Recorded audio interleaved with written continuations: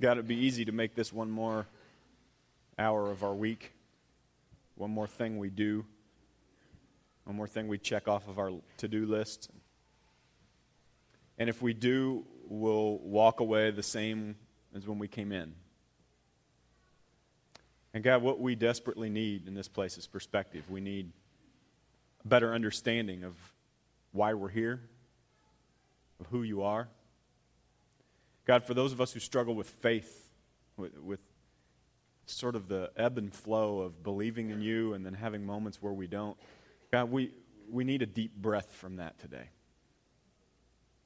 So would you speak into our lives, and we'll stagger away with something that gives us new hope, a new understanding of who you are in your Son's name. Amen. So I want to start a little bit personal this morning. I told you I had a crazy week. That's sort of an understatement in my mind. Had one of those weeks where you lose perspective. And in the evenings, I would have some time to work on my sermons this week. And by that time, I was just sleep deprived and exhausted. And I would write something that night and think that's really good. And the next night, look at it and go, what in the world is that? And every night, I got this sort of a deep breath when I would work on this sermon this week. We're a part in the story, and if you're visiting with us, we're going through the entire story of history. It's going to take quite a long time. We started last October, and we're about 3/4 of the way through. And we're to what I would consider to be the most important week in history. This is the week that Jesus Christ, who God sent to say, I'm changing the rules, everything's changing a little bit. Jesus lived, created these incredible miracles. Even people who didn't believe he was God realized that he was different and that he changed history. And at the beginning of this week that we're going to talk about today, Jesus made a decision. And some people said, how can anybody take your life from you? And he said, no, nobody could take my life from me. I give it. I give my life. And that began a week of life change in history and in the people who followed Jesus at the time. And as I was preparing for that this week and thinking through that, I was realizing the weight of this sermon and how we've confused this message and how we've messed up this story and how there's so much confusion around it. And as I've continued to kind of push through it this week, I've realized that this is what gives me energy. It really is. This story, this week in history is what gives me energy. Now, next week, please come back next week, because next week is actually the resurrection of Jesus. This week is the crucifixion of Jesus. And the resurrection is the good news of the story. But the crucifixion is what changes everything for us. And I was thinking this morning and last night, as I was kind of finishing this whole thing up, that this is why I preach. This week is why I preach. Check out this next slide. I love this. This piece of scripture. You got it there, Tanya? Is it stuck? Ah, okay. This piece of scripture from John chapter 20 is completely life-changing. And if you teach Sunday school or upstairs with the kids, if you ever get a chance to preach or teach somewhere, you'll understand the power of this. John says this: Jesus did many other miracles and signs in the presence of the disciples, which are not recorded in this book. Basically what he's saying is we're not recording everything that Jesus did that was miraculous, amazing, incredible. But listen to this. But these are written that you may believe that Jesus is the Christ, the Son of God, and that by believing you may have life in his name. This is why I preach. That maybe something that can be said today would lead you to life. Lead me to life. And when John used the word life, he didn't just mean eternal life. We often think that church is more about death than it is about life, you know? It's about saving us from death, and it is. And in fact, that's a little bit about what John meant. But he also used a word, as he used this word life, that had a double meaning, and it meant this life different. See, part of the reason I preach is not just to save you from death, it's to save you from life. You know? And that's the amazing thing. If what I did and what we do here at church was just about heaven, then I would just go around to nursing homes and hospitals and preach. But what we do is not just about saving you for eternity. Of course, that's what we want. But what we do today and what Jesus did was he brought a new way to do life. And with it comes a peace and a joy and a hope that you can't get anywhere else. This week in history is why I preach. And I'm hoping that you listen today. It starts with Jesus borrowing something. And I want to just kind of get this observation to you this morning. I figured this out this week and just kind of writing things down. It's kind of a weird observation, but you might find it as interesting as I do. That Jesus didn't really own anything, you know? There's never a piece of scripture that says, and then when Jesus got to his condo, he jumped on his Honda Shadow and he drove it to, there's nothing about Jesus' stuff. He borrowed everything.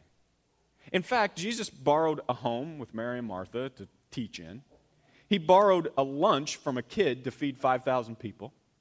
He even borrowed a grave. At the end of this week, he would die on the cross. He didn't own his own grave, and at that point in history, it was important to own your own grave. He didn't own his own grave. He had to borrow someone's grave. He didn't own anything. The only thing that we know that Jesus actually owned and had was a cloak, a kind of a garment that he wore that was seamless, and that would be given and kind of played a game for by the Roman soldiers, and he wouldn't even have that by the time he died.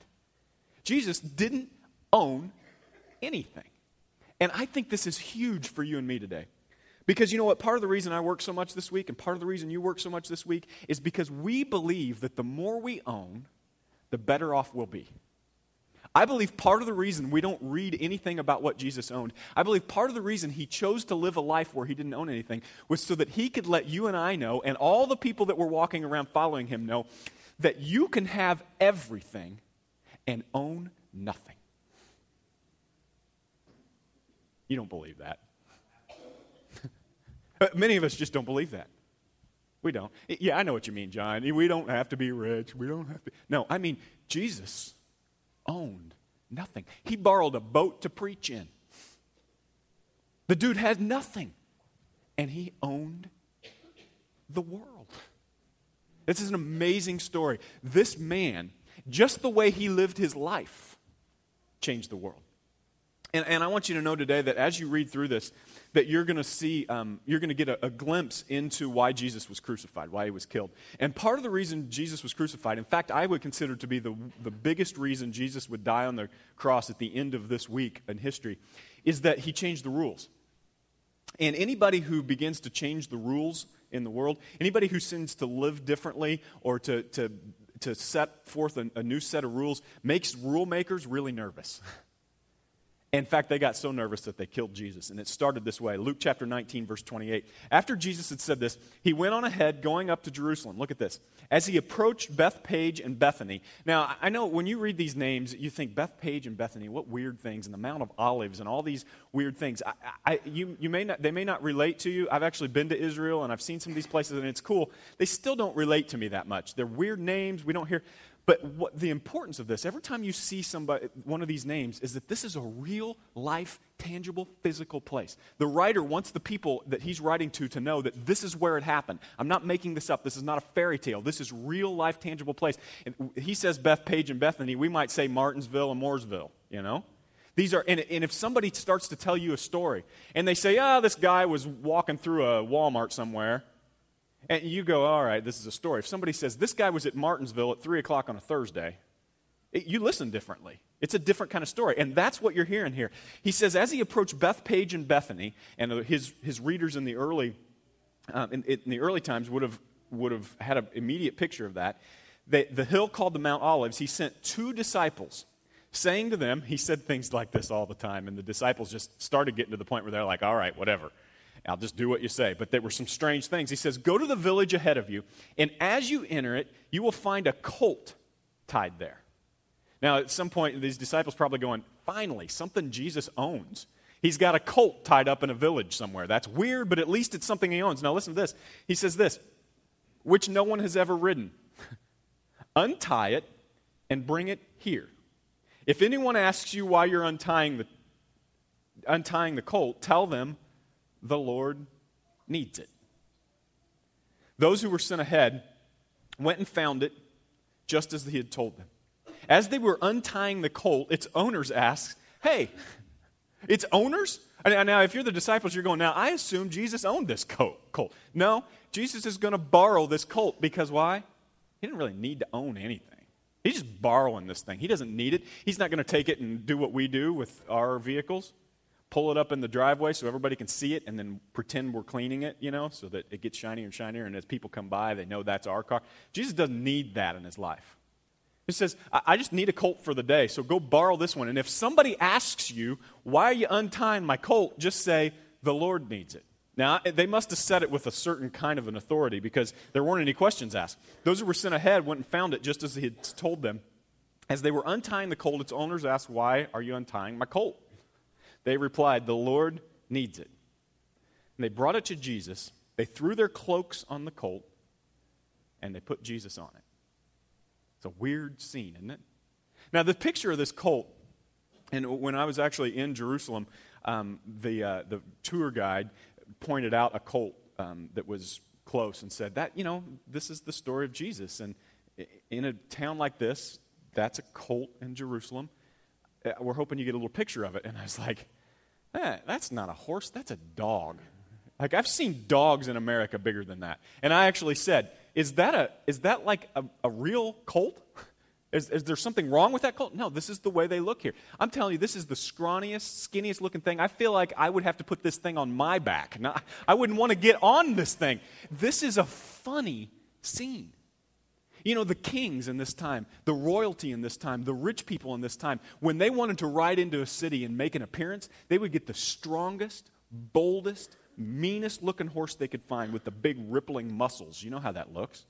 They would get as high as they could on it. They would raise up their chins.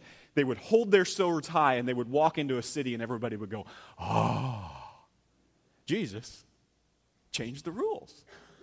I love this. You need to see this. This is the way the week of Jesus' crucifixion started. He didn't get a big horse. He didn't get a big sword. He got an ugly little, almost dog-looking thing. His feet are dragging on this colt. My picture is he's actually helping the colt, Fred Flintstone style, pushing off the ground, helping this colt through the city of Jerusalem. The disciples go, well, we should do something. Jesus is riding bareback on this dog. Let's do something. So they put their cloaks over the colt, so at least Jesus has something to sit on. So they got these ugly, tattered coats hanging off of this tiny little colt who is through the city. And it is a funny scene.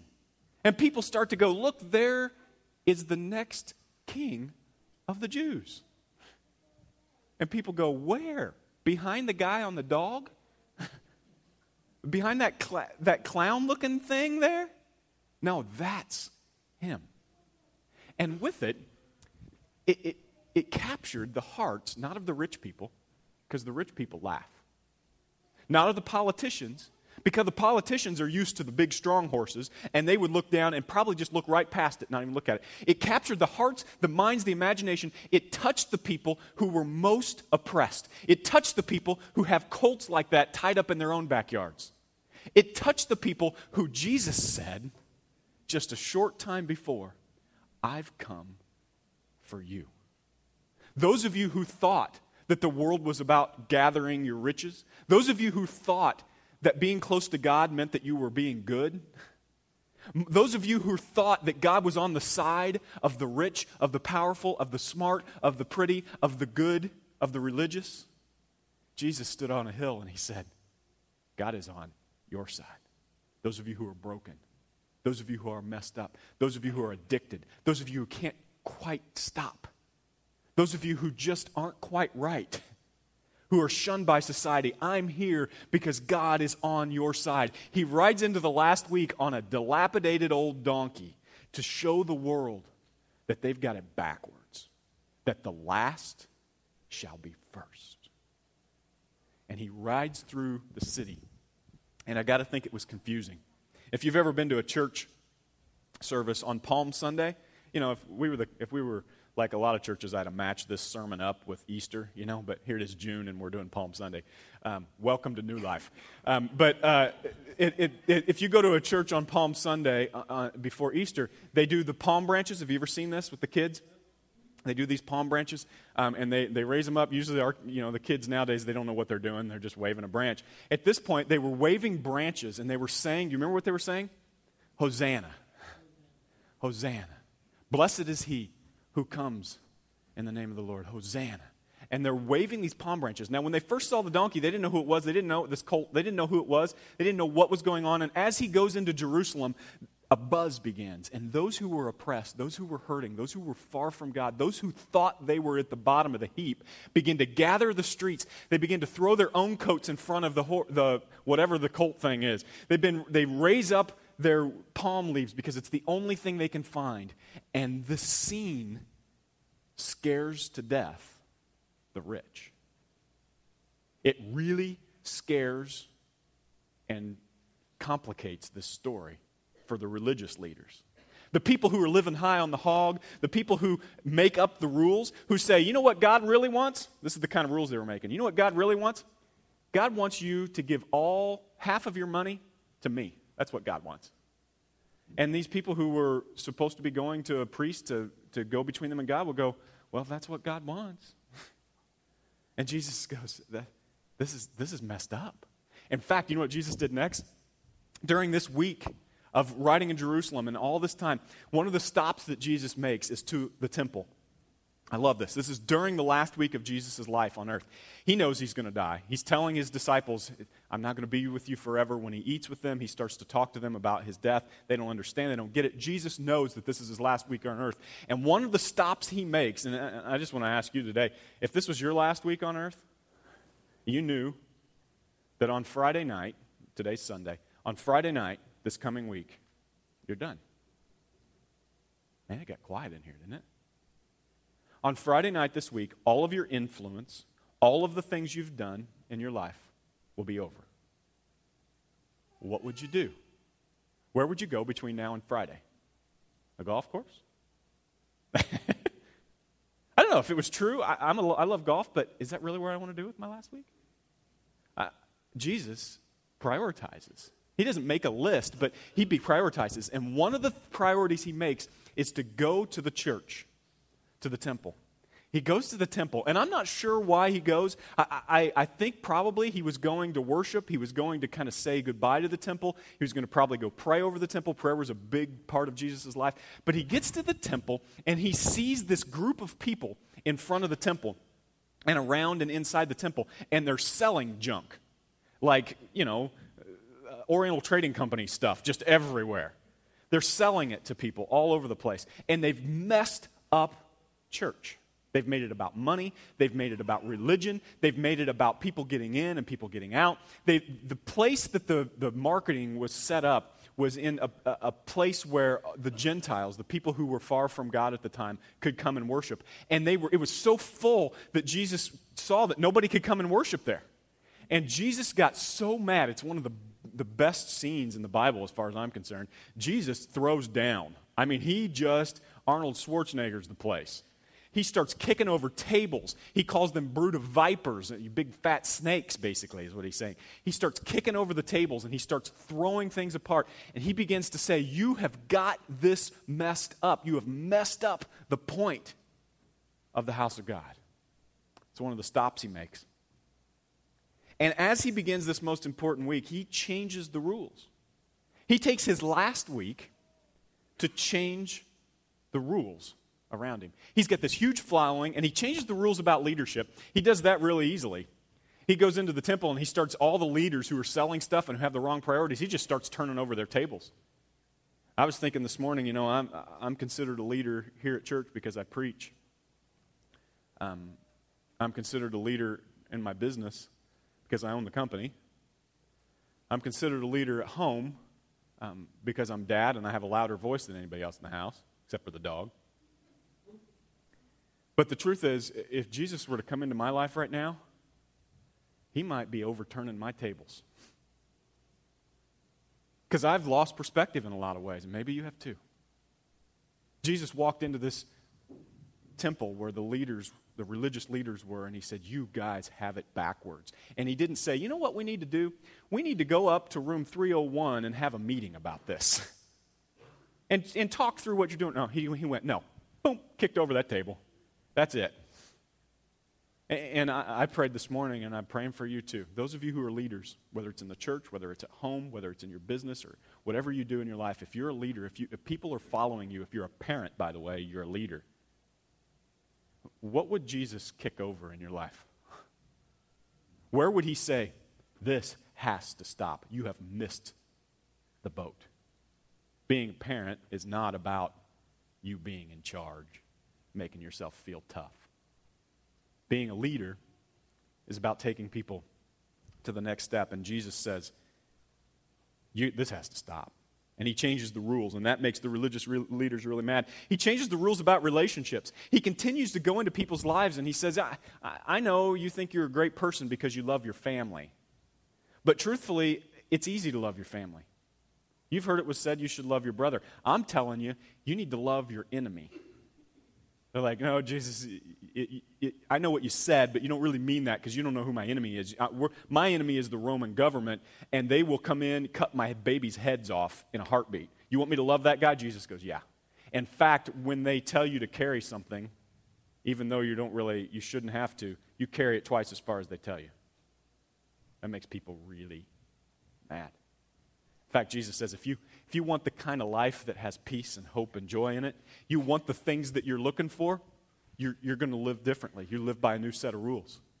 And as he changed these rules, the world around him, the people who followed him, began to actually follow them. And this is what scared the Roman government most. This is what scared the religious leaders the most. Because if it's just one lunatic, it's okay, isn't it? I remember when I was in high school, the David Koresh thing was going on in Waco. And if you're too young to remember that, or if you're too old to remember that, the David Koresh thing was in Waco, Texas, and this guy believed he was Jesus. He got a whole bunch of, a few people around him, and they got in this compound, and the government sat outside and said, you can't do this, and they ended up dying, and David Koresh was just a lunatic, and there were a few people following him, and it wasn't scary to me. Maybe it's because I was young, but I was watching it on TV. It didn't affect my life. It was just a little group of people, and that's kind of the way we treat lunatics. But when there is a following, when things actually begin to change, when a group of people actually begin to live the way this lunatic is talking, then it's scary, and that's what happened. People started following Jesus. They started living the way he lived. They started actually doing the things he was asking them to do. Now, here's what I think today, just as a side note, that we're not making a whole lot of ripple as Christians anymore, We're pretty much like safe to the world. My mom says this all the time, and she's kind of gotten used to saying it to people. You say, boy, I'm trying to get close to God, but man, I'm just going through this awful time. And my mom will say, yeah, you're dangerous. You're dangerous. And what she means by that is that the enemy, Satan, doesn't want these good things to happen. And if you're not doing anything, if your faith, the things that you're learning here, the things that God's putting on your heart, if they're not changing your life, if they're not changing the world around you, he's not going to waste his time distracting you. But if the things you're doing, I'm thinking about the Burton funeral this week. I came in here this morning thinking, man, I bet the Pedons are going to have a hard week this week. They're going to have a hard week this week because the enemy's going, man, these people are changed. These people have an impact on Bloomington and on this family and we got to do something. The enemy's going, I got to do something. But for those of you who feel like it's just a real easy Christian life, maybe it's because you're just not dangerous enough. The problem with Jesus is that the people that were following were becoming dangerous. They were becoming people who could actually make changes. And Jesus changed the rules about owning stuff. You heard me say it. He didn't own anything. He didn't need anything. And people would be like, how can this guy be king of the Jews? How can this guy be part God? He doesn't even have a car. He doesn't even have a horse. He had to borrow an old junky colt from somebody.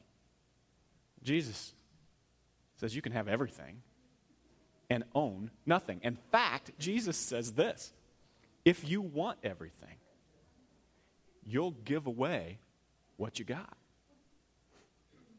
And you go, yeah, I know what you mean, John. 10% of... No. If you're here today and you're struggling with money, you're worrying about money. I have a friend who I'm not going to embarrass that's in this room today who told me a story last week that I cried about all week. Somebody who struggles with money really deeply got a big fat check this week and gave it back to God. Could have used it to pay off everything, could have gone and bought a big screen TV, but said, nope, God's going to take care of me day in, day out. I'm going to give it back. And I said, wow, that's amazing. And he said, this is the way God works with us. And if I give it, then he'll just give me more. And I thought, this guy is living by faith, and he's leading his family. And I got to be honest, I am honored to be a part of that, but that's not the way I live my life. He said, we got this big check. And I said, well, that'll change your life. And he looked at me like, he didn't say this, but I know his thought was, no, it won't. Money doesn't change my life. In fact, he was a little disappointed with me. He looked up at the stage like, didn't you just preach about this? Money won't change my life. In fact, I'll give it back because I don't need it. In fact, the older I get, I don't want it because it leads me places and to be the kind of person that I don't want to be. I talked to my mom last week, and she came and borrowed my car, which she never does. She hasn't done for a long time, and she said, it's weird to say, thanks, son, for letting me borrow the car. But she, my dad has this big pickup truck, and she was going to this formal thing, and she didn't know how to park it, and it was all muddy and gross and, like a pickup truck. So she came and borrowed my little black car, tinted windows, it was clean, and so she came and got it, and she brought it back, and I said, Dad needs to spring for you a nice, cute little car. And she said, I don't want it. And he knows. If he got me one, I'd just give it away anyway. And it's true. She doesn't want it. And the older she gets, the more she realizes, I'm just going to give away everything I have because it just makes me somebody I don't want to be. Now, if you're sitting here today and you're going, man, can you imagine what it would be like if I didn't have anything? I wouldn't have to worry about this. And I wouldn't have. This is the picture that Jesus is painting for us. Give it away. That's what he does. He even dies without his only possession. The Roman soldiers take it. Jesus changes the rules about salvation. This is my favorite part. This is the reason this is the most important week in history. To this point in history, if you wanted to be God's people, if you've been asleep, you need to listen to this for a second. If you wanted to be God's people up until this point in history, up until this week, you had to be Jewish, born into it, or you had to go through a list of things. And it was a pretty substantial list. And so if you were a Gentile, if you weren't a Jew, and you came to somebody who was religious, somebody who was close to God, somebody who was a Jew, sometimes a priest, you would say, I want your God. I want to be accepted by your God. They would say, okay, the first thing you need to do is be circumcised. And the person would go, okay, I'll go somewhere else. If you don't know what circumcision is, I'm not going to say that. Ask your dad if you don't know what circumcision is. But at this point in history, you had to go through a list of things if you wanted to be God's people.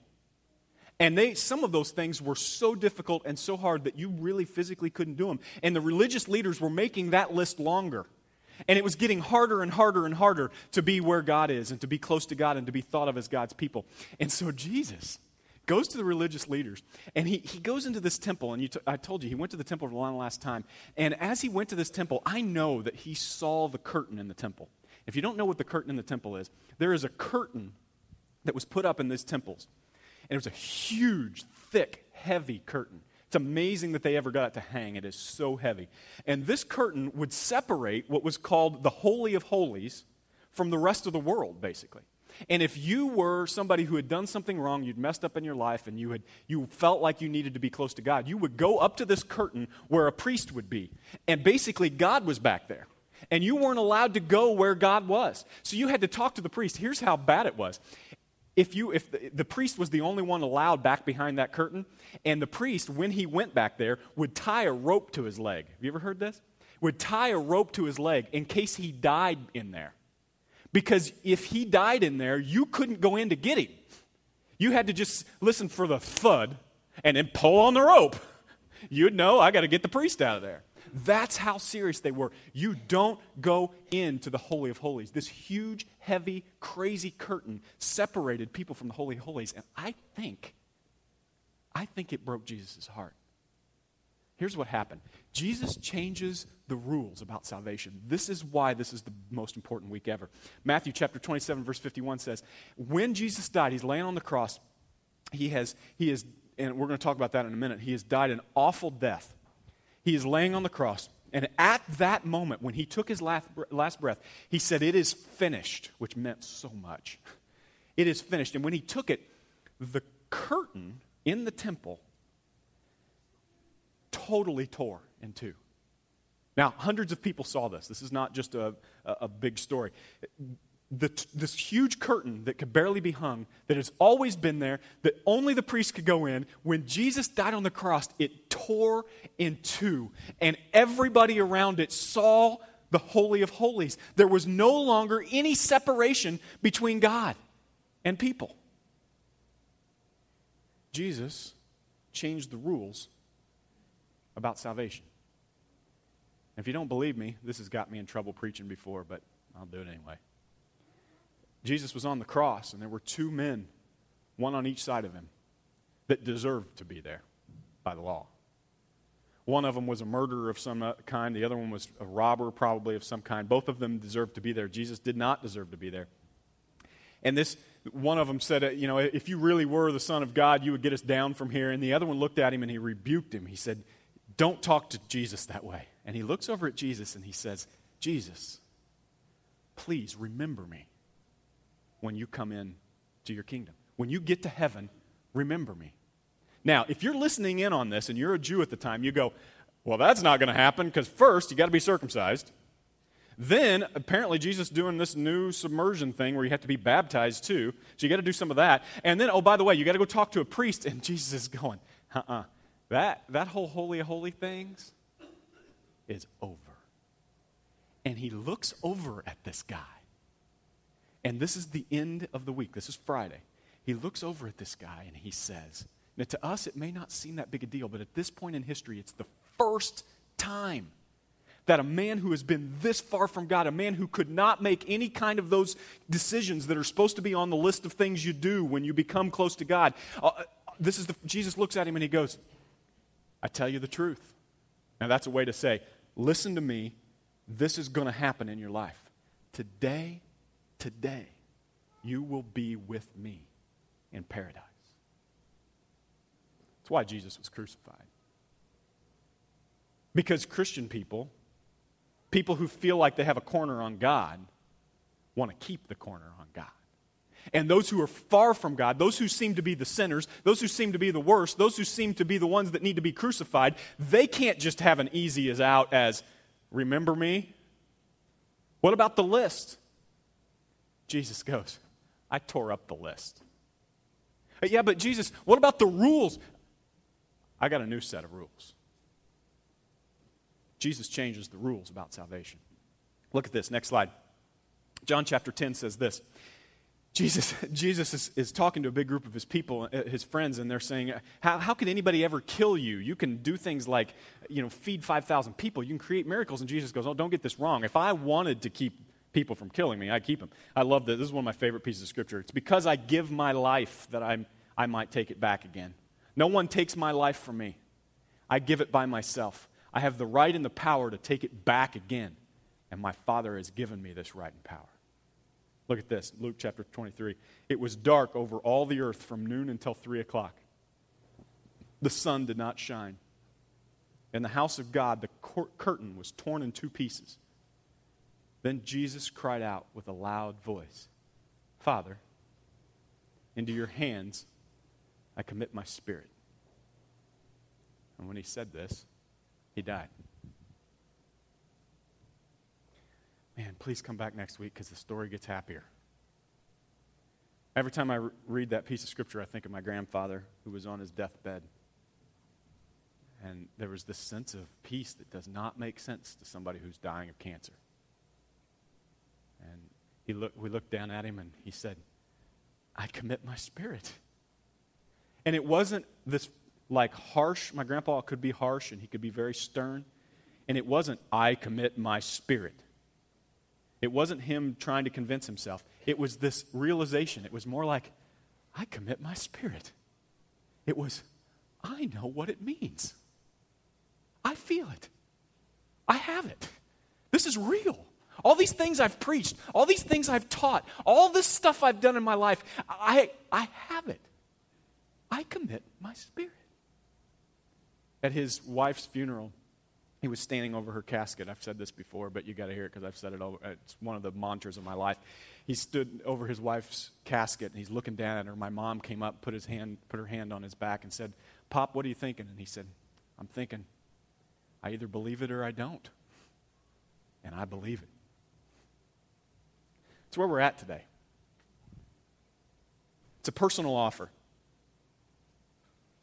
Just like Jesus looked over at the man on the cross. Here's the funny thing about those crosses. You know, usually we have 3 crosses. You see 3 crosses often a lot. 2 of them are smaller and one of them's big in the middle. And they usually have something purple on them. That's royalty. Jesus didn't have any royalty feeling thing about him at that point except for a sign above him that was making fun of that part of him. And what's funny is that the cross itself, nobody after Jesus was crucified went over and made a cross and hung it around the neck. C.S. Lewis said, the cross only became a symbol of Jesus after everyone who had ever seen one die on a cross had died. Because it's not a good symbol for anything. It was so brutal. It was so awful. It was so wrong to do to another human being. And we began to use it for a symbol for Jesus.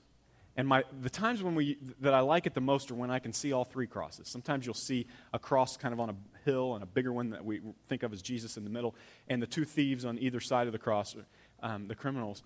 Because really they represent your choice and my choice. One of the criminals said, no, I don't buy it, I don't want it, I don't need it, I'll take care of myself. And the other one said, he didn't go through a list of things that he had to do. He just said, remember me. I choose Jesus. It's a personal offer to you today. The sacrifice that Jesus made that day was the final sacrifice. Many of you have never received it. You've never said, I choose that Jesus would remember me in heaven. I choose not only that, but I choose to live the kind of life that he set forth that leads me to a place where I can say, yes, I commit myself. I commit my life to this thing. And it changes who I am. As the band comes up today, I got a couple questions for you. Now I'm just going to let God do his thing on your heart today. Today, I'd like to start by reminding you have a personal offer. If you grew up in a church that thinks of God as far away, or in another religion that may believe you still have to go through a list of things before you can have that relationship with God, there could be this thing in you that says, but it's too easy, right? And there is the sense where we go, yeah, we have to go through this list, and Jesus goes, no, I changed the rules. You need to accept, and you need to believe. It's your personal offer for salvation today. But it's not just about salvation. It's not just about what happens when you die. It's about what happens when you choose to live by his new set of rules. Many of you have chosen eternity, and you're going to live a life of hell on earth before you go to heaven. I don't know how else to say it.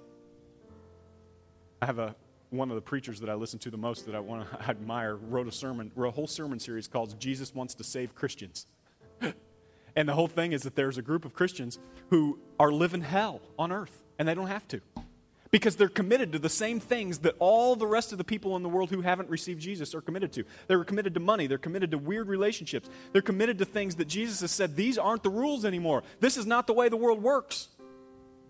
And some of you, a lot of you, myself included today, have gone that road. And Jesus says today, I want to save you. You're going to spend eternity in heaven, but I want to save your life on earth. Because you're going down the road that the rest of the world goes down. I ask you, what do you believe about Jesus today? If you're kicking the tires on this thing, today's a good day to say, here's what I believe. I'll give you the chance to do that today. My daughter is 7 years old and going on 15, and she just graduated from first grade, or whatever you do from first grade. And so proud of her. She's so strong. She's a better person than I am. She's stronger. She's more truthful. And I see these things in her every now and then that are starting to raise up. Some of the things that the world has put into me, and she gets an attitude now, which is new in the last few months, actually. And it usually happens when she's got friends over. She likes to show off. She likes to be the boss. And she had a sleepover, that's what she calls them, this weekend. And she had 2 of her girlfriends and and one of Reese's friends, and she was leading them all. And she was getting sassy and bossy. And her mom said to her, "London, I need you to clean up and come upstairs." And she looked up the stairs and she goes, "Not right now." Which is a lot like Reese, but not a lot like London. And it gave me to a screeching halt, that little kind of a feeling. And I looked down the stairs, and she knew she had made a mistake. She looked up at me, and I looked down at her, and I pointed at her, and I said, "Who do you think you are?" Because it happens to us, doesn't it, in life? We forget that we're not in charge. We think we're running things. We think we got the corner on peace and hope and joy, when truthfully, we're a mess. Today I'm going to ask you, and I'm going to point at you, who do you think you are? And you can walk out of here and go, "I'm in charge." And I'll see you at the bar, because that's where you're going to get your hope. I'll see another broken relationship, because that's where you think it's going to come from. I'll see another big truck parked in your yard with another price sticker on it, because that's where you think the peace is going to come from. But I'm telling you what, this morning, if you can answer this question, who do you think you are, by saying, "I am forgiven. I am broken. I am bought with a price. My life is not my own. And if I want freedom, I will become a slave to the one who gave me that hope." You believe it or not today? My grandpa would say, you either believe it or you don't. And I believe it. I'm going to ask you to stand up today. It's just between you and Jesus. It's just between you and God this morning. I'm going to go right back to that corner if you want to pray with me, but this is just between you and God. I'm going to ask you, who do you think you are this morning? Would you stand with us and sing?